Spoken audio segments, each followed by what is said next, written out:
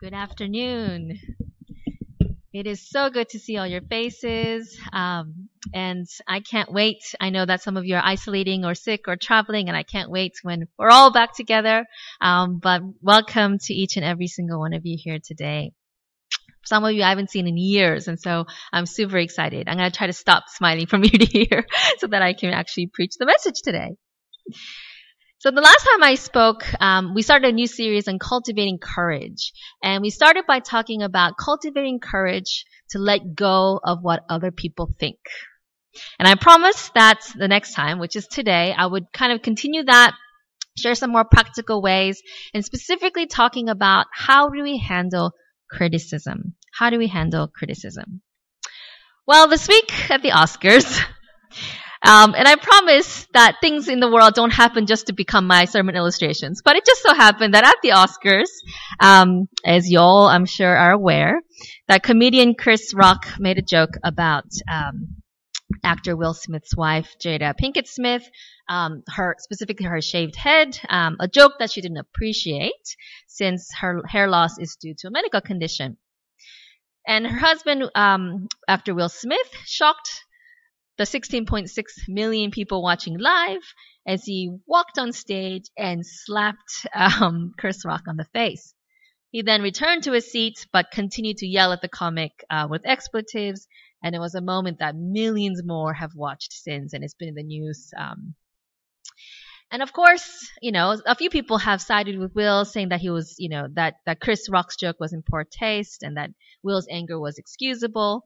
But most people have said violence of any kind, except for in self-defense, is unacceptable, and the Academy has started disciplinary action against him, and Will Smith has since publicly apologized for his behavior. How do you respond when you are criticized or someone you love is being criticized? Perhaps you too feel angry, which is a very natural impulse to get defensive, to want to justify ourselves. Perhaps you feel like retaliating and hurting them back. Or perhaps, and this is the category that I often resort to, you feel discouraged and you retreat into a fetal position, feeling incredibly low about yourself.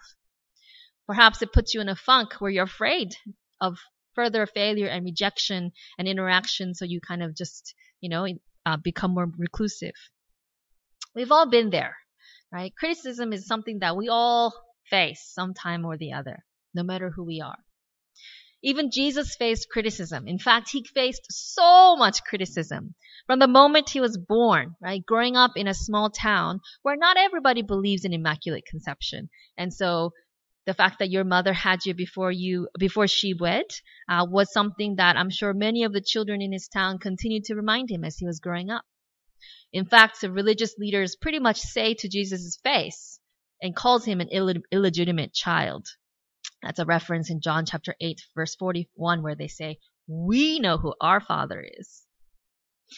They also looked down on him for being uneducated and for being from Nazareth, which was kind of like the town of ill repute, right? But the sad thing is, people in Nazareth themselves rejected Jesus. So when we turn to Matthew chapter 13, verses 54 to 58, it says that Jesus went to Nazareth, his hometown, and he taught there in the synagogue.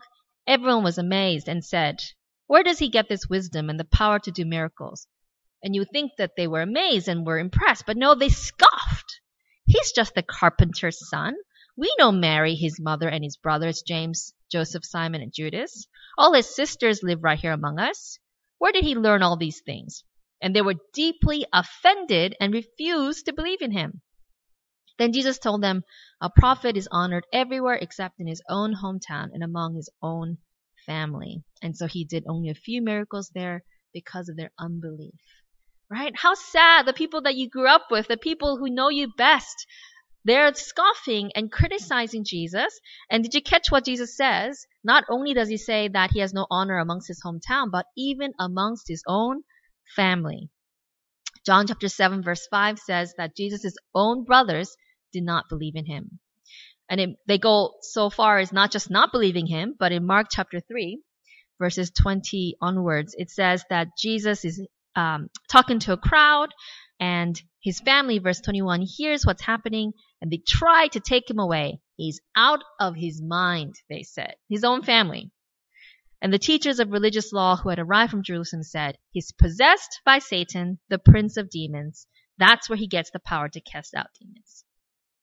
Imagine if you're Jesus, right? Remember, Jesus is God whose core nature is love, right? So this isn't someone who just doesn't care about people. This is someone who deeply cares about people. Someone who has a very tender heart, right? Someone who cares about the individuals he's created, the individuals he's trying to redeem, but also is just a loving, kind person by nature. So imagine how all these insults must feel for him. He's not some stoic, unfeeling, person. He's Jesus, an extremely kind and loving and tender-hearted person, having to face criticism from strangers, from neighbors, from his own family, from the religious leaders who have influence then over other people. If I were Jesus and I had the power that he had, I would have for sure called down lightning from heaven to prove myself, right? To prove them wrong, to vindicate myself. But Jesus doesn't do that. He has incredible self-control and patience and mercy. And even at his trial and crucifixion, when he is already being physically tortured, he gets further persecuted with emotional mocking. We read in Luke chapter 22, verses 63 to 65, that the men, these are the soldiers, the Roman soldiers who were guarding Jesus, began mocking and beating him. They blindfolded him and demanded, prophesy, who hit you? This was their game. Guess which one of you hit you? And they said many other insulting things to him. Not only the soldiers, but in Matthew 27, we read that the two rebels who were crucified with him, one in his right, one in his left, those who passed by hurled insults at him, shaking their heads and saying, you're going to destroy the temple and build it in 3 days? Save yourself. Come down from the cross if you're the Son of God.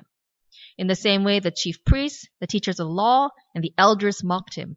He saved others, they said, but he can't save himself. He's a king of Israel. Let him come down now from the cross and we'll believe in him. He trusts in God. Let God rescue him now if he wants him. For he said, I am the Son of God.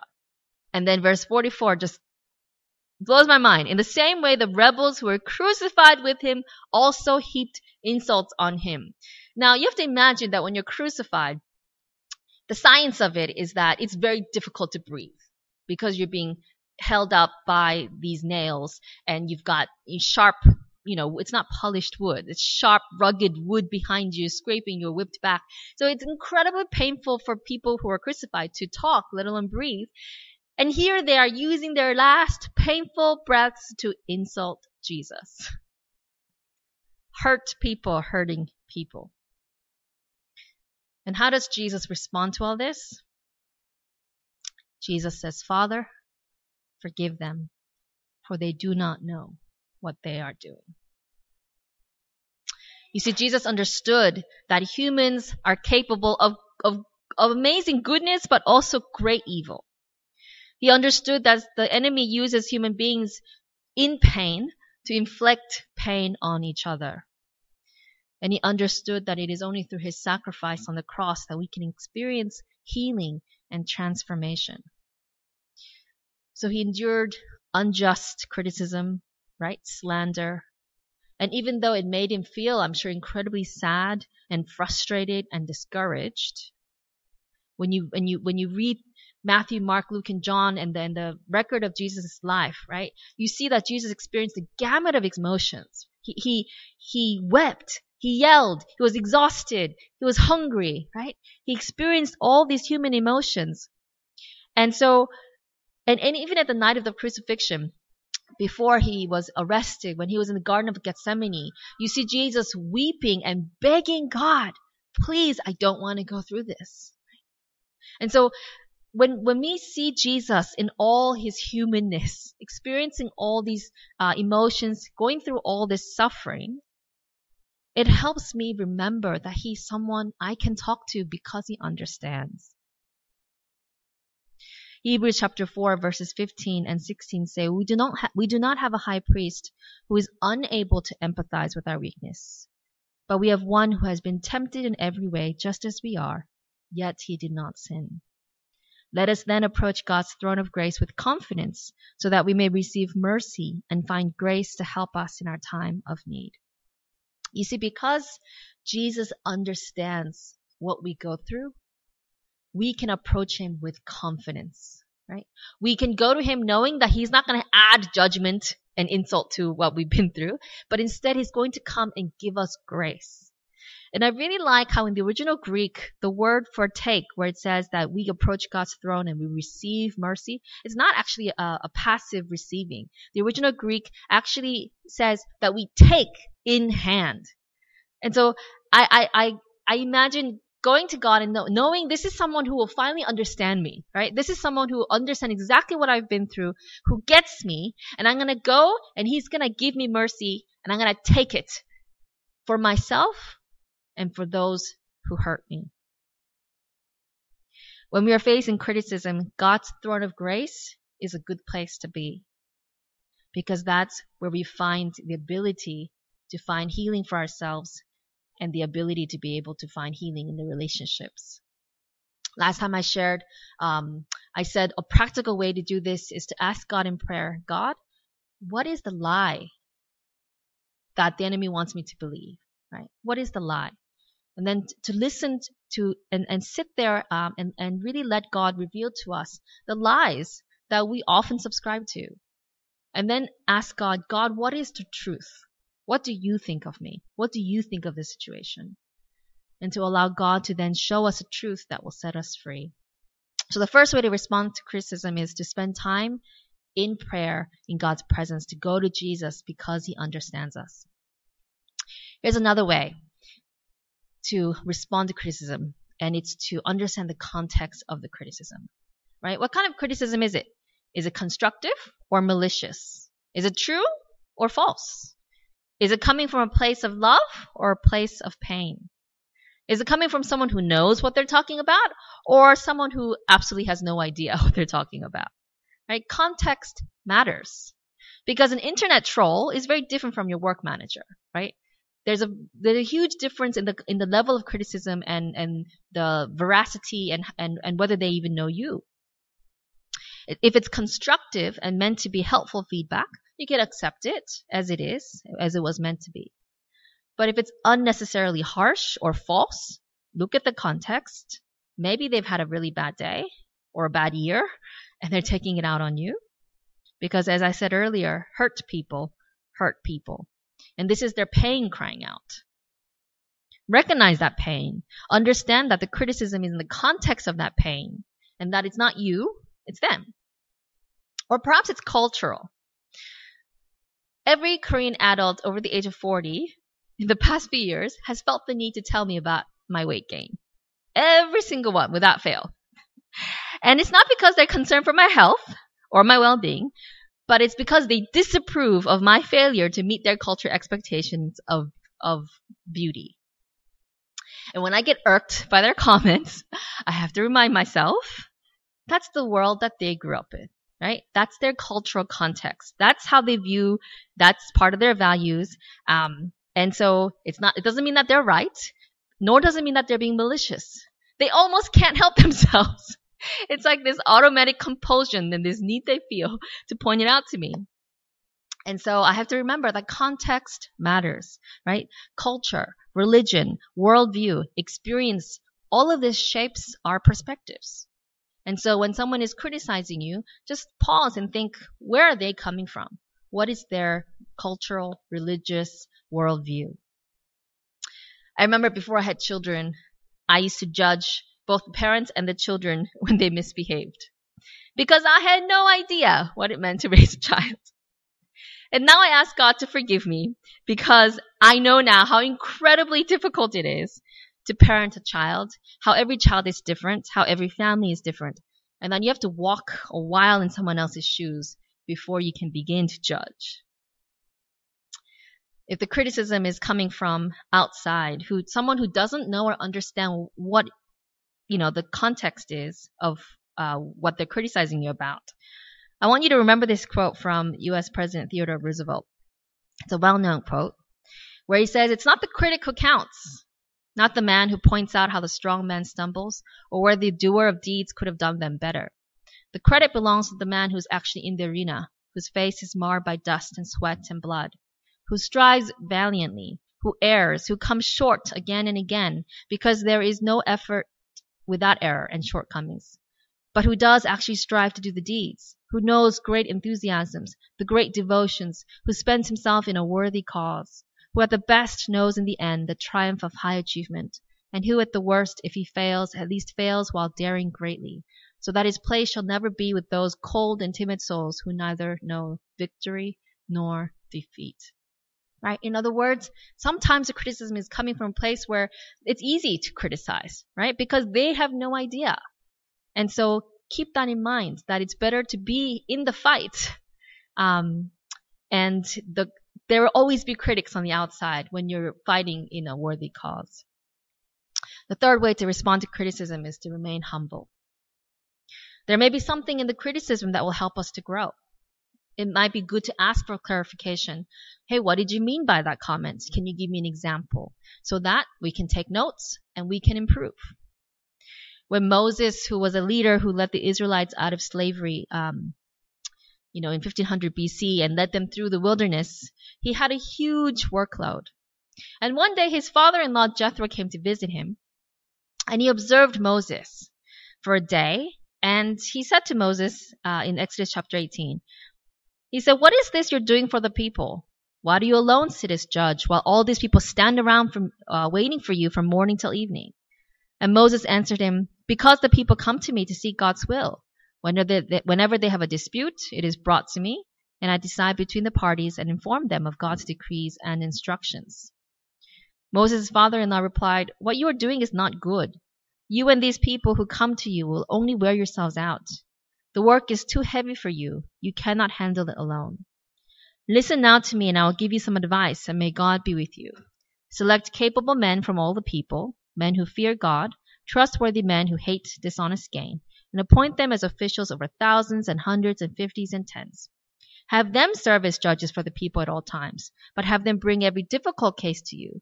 The simple cases they can decide themselves. That will make your load lighter, because they will share it with you. If you do this and God's commands, you'll be able to stand the strain, and all these people will go home satisfied." And Moses listened to his father-in-law and did everything he said. You see, Moses could have said, "Hey, I grew up in the palace of Pharaoh, right? I was a prince of Egypt. I know how to rule, thank you very much. And you've only been here for 24 hours. But that's not how he responds. He says, "Thank you, I will consider it." And he actually puts it into action, and he follows his advice. Proverbs chapter 15, verse 31 to 33 says, "Whoever heeds life-giving correction will be at home among the wise. Those who disregard discipline despise themselves, but the one who heeds correction gains understanding. Wisdom's instruction is to fear the Lord, and humility comes before honor." Here's a fourth way. Let God be the one to defend us. Pastor John MacArthur is an internationally renowned speaker and writer. And when he was asked, how do you handle criticism? Because the more influence you have, the greater criticism you often receive. And he said this. He said, "I can't keep up with all my critics. I learned a long time ago not to try to defend myself, but to say, thank you for pointing these things out. I'm sorry that I've offended you. I'm sorry. Pray for me." And then move on. I never want to be backed into a position of being defensive, because if the truth were known, I'm not perfect. I know that. And if you happen to pick the wrong thing to criticize me for, you could just as well have picked the right thing to criticize me for.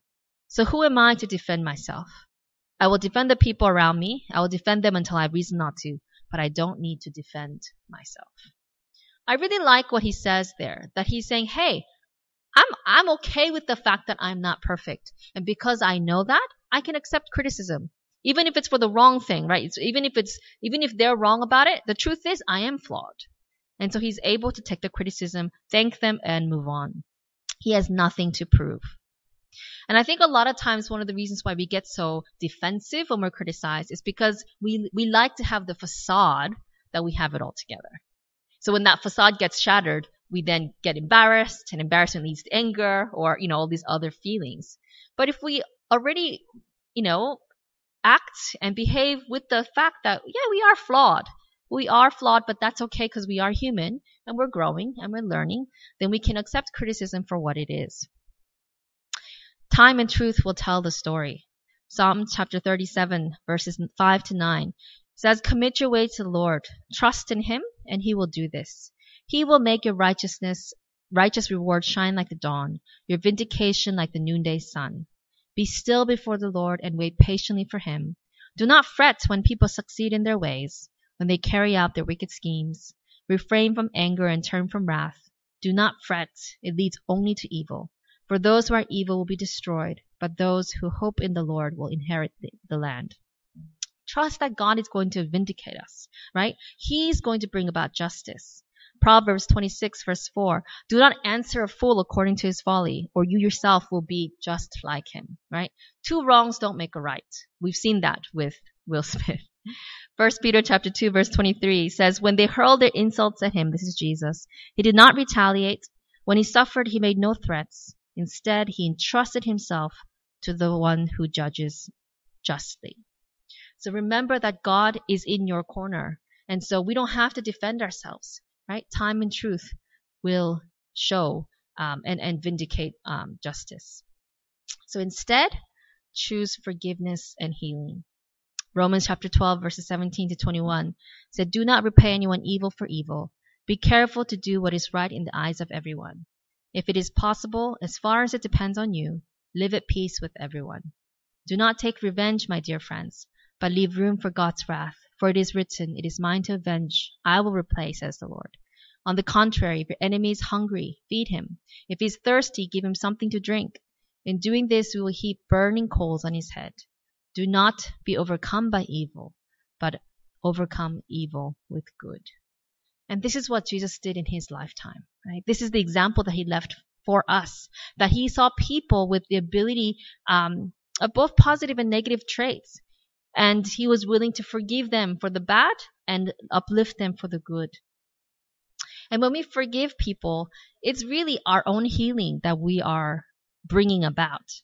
Because if we don't let go of that bitterness, we're giving that criticism ongoing power to hurt us every single day. Forgive others and forgive yourself. Sometimes that's the hardest part, right? Especially if the criticism was something that, it was something that you did do wrong and someone criticizes you for it, right? Sometimes we feel guilt and shame, and that leads us into a downward spiral. And so not only do we forgive others, but we have to forgive ourselves by going to God and taking that mercy, right? Taking that mercy and grace that is enough for us. Another way to respond to criticism is to create and keep healthy boundaries. Nehemiah was a leader restoring the walls of Jerusalem in 5th century BC. And throughout the entire building project, many individuals tried to deter the project by criticizing him. And these individuals, I won't read the whole passage, but they basically come to him and they say, "Hey, meet us over here." And they come to him again and again and again. And Nehemiah is able to say, "No, I cannot leave what I'm doing and the work that I have to do to stop and go and respond to you." And he's very firm and clear about his boundaries. And so the critics start slandering him. They start spreading rumors that Nehemiah is actually rebelling against the king. And at the very end, in verse 8, I like how he says, "Nothing like what you are saying is happening. You're just making it up out of your head." So Nehemiah is able to say, nope, I'm not going to come and address this, right? 5 times they come trying to get him to come and meet with them and argue with them and defend himself. And he's like, "Nope, I'm not going to do it. I'm not going to get engaged in that." Verse 9, "They were all trying to frighten us, thinking their hands will get too weak for the work and it will not be completed. But I prayed, 'Now strengthen my hands.'" And then he says, "Remember," and he's addressing God, "Remember Tobiah and Sanballat, my God, because of what they have done. Remember also the prophet Noadiah and how she and the rest of the prophets have been trying to intimidate me." So the wall was completed on the 25th day of Elul in 52 days. I love how Nehemiah just says, here's my boundary. I'm not going to spend time and energy dealing with my critics. I'm just going to focus on the work that God has given me to do. And I'm going to leave it up to God to take care of them, right? And that's how he finishes this incredible reconstruction in 52 days. If there's someone in your life whose critical and negative attitudes are taking you away from what God has called you to do, you may need to create, communicate, and keep some boundaries. How much time and access we give them into our lives. Finally, the seventh way to respond to criticism is to be an encourager, to break the cycle of criticism that is in our world, to spread a spirit of encouragement rather than a spirit of negativity and gossip. When Saul, who was a persecutor of Christians in the first century, converted to Christianity, many people were skeptical. They weren't really sure if he had converted because he had done so much bad. He had killed so many Christians. But then Barnabas, whose name literally means son of encouragement, took Saul under his wing and bridged him with other people. In Acts chapter 9, it says that when he came to Jerusalem, this is Saul, he tried to join the disciples, but they were all afraid of him, not believing that he really was a disciple. But Barnabas took him, brought him to the apostles. He told them how Saul on his journey had seen the Lord and that the Lord had spoken to him. And so because of Barnabas, Saul is able to become the incredible missionary that he became. Become a son or daughter of encouragement, empowering people to be all that they can be. Use your words to inspire hope and worship rather than discouragement. 1 Peter chapter 3, verses 14 to 16. Even if you suffer for doing what is right, God will reward you for it. So don't worry and don't be afraid of their threats. Instead, you must worship Christ as Lord of your life. And if someone asks about your hope as a believer, always be ready to explain it. But do this in a gentle and respectful way. Keep your conscience clear. Then if people speak against you, they will be ashamed. And when they see what a good life you live because you belong to Christ. This is Ruby Bridges. And when she was only 6 years old, she had to do something incredibly difficult. And when I think about it, I can't imagine a 6-year-old today being able to do this. She was an incredible individual. In 1960, the schools in New Orleans, Louisiana were segregated between black and white students. Despite the fact that 6 years before, the U.S. Supreme Court had ruled that racial segregation in public schools were illegal. But schools did not want to integrate. And a federal court in 1960 finally ordered the state of Louisiana to desegregate, and a judge ordered Ruby Bridges to attend first grade at an all-white school. On Ruby's first day, a large crowd of angry people gathered outside the school. They carried signs that said, "Go home. Integration is a moral sin. All I want for Christmas is a clean white school." People screamed vicious slurs at her and threatened to kill her and her family. One woman carried a coffin with a black doll in it. Every day, for weeks that turned into months, Ruby had to walk through this crowd to go into school and to come out of school. Once inside the school, she was the only student because all the white families had pulled all their children out of school. So all day, every day, she was all alone, except for her teacher, Mrs. Henry. Mrs. Henry later recalled, "Sometimes I'd look at this 6-year-old girl and I would wonder, how did she do it? How did she walk by those mobs and then sit here all by herself and yet learn and seem so relaxed and comfortable?" One day, Mrs. Henry watched Ruby through the window coming into school and the mob screaming at her. And she had these marshals escort her for her safety. And she was walking, and all of a sudden Ruby stopped and looked at the crowd for a few minutes. And the crowd rushed in to try to get to her, and the marshals had to push them back and hurry her along. And so when she came inside, Mrs. Henry asked her, "Hey, what was that? What were you doing? Were you talking to the people?"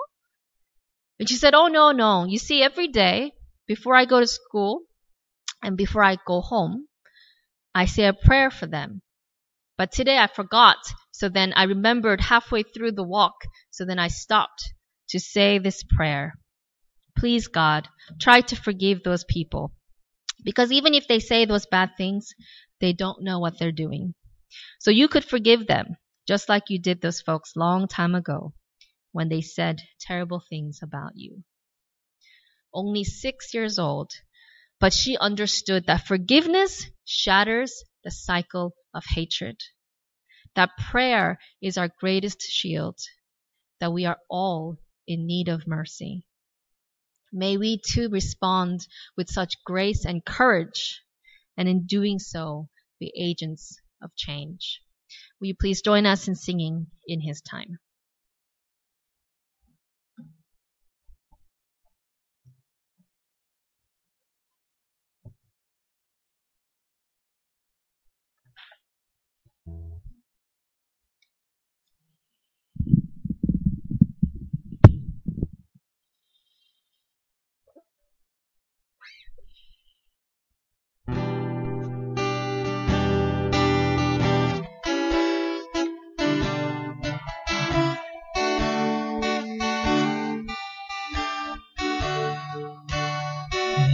In His time, in His time, He makes all things beautiful. In His time, Lord, please show me every day as you're teaching me your way, that you do just what you say in your time. In your time. In your time. You make all things beautiful in your time. Lord, my life to you I bring. May each song I have to sing be to you a lovely thing. In your time. In your time. In your time. You make all things beautiful in your time. Lord, my life to you I bring. May each song I have to sing be to you a lovely thing. In your time. Please join me in prayer. Dear Heavenly Father, please teach us to wait for your time, that you will defend us, that you will vindicate us at the right time, and to instead take mercy for ourselves and for those who hurt us and criticize us, and to learn from them, to be humble and to grow and acknowledge that, Father God, we always have more things to learn.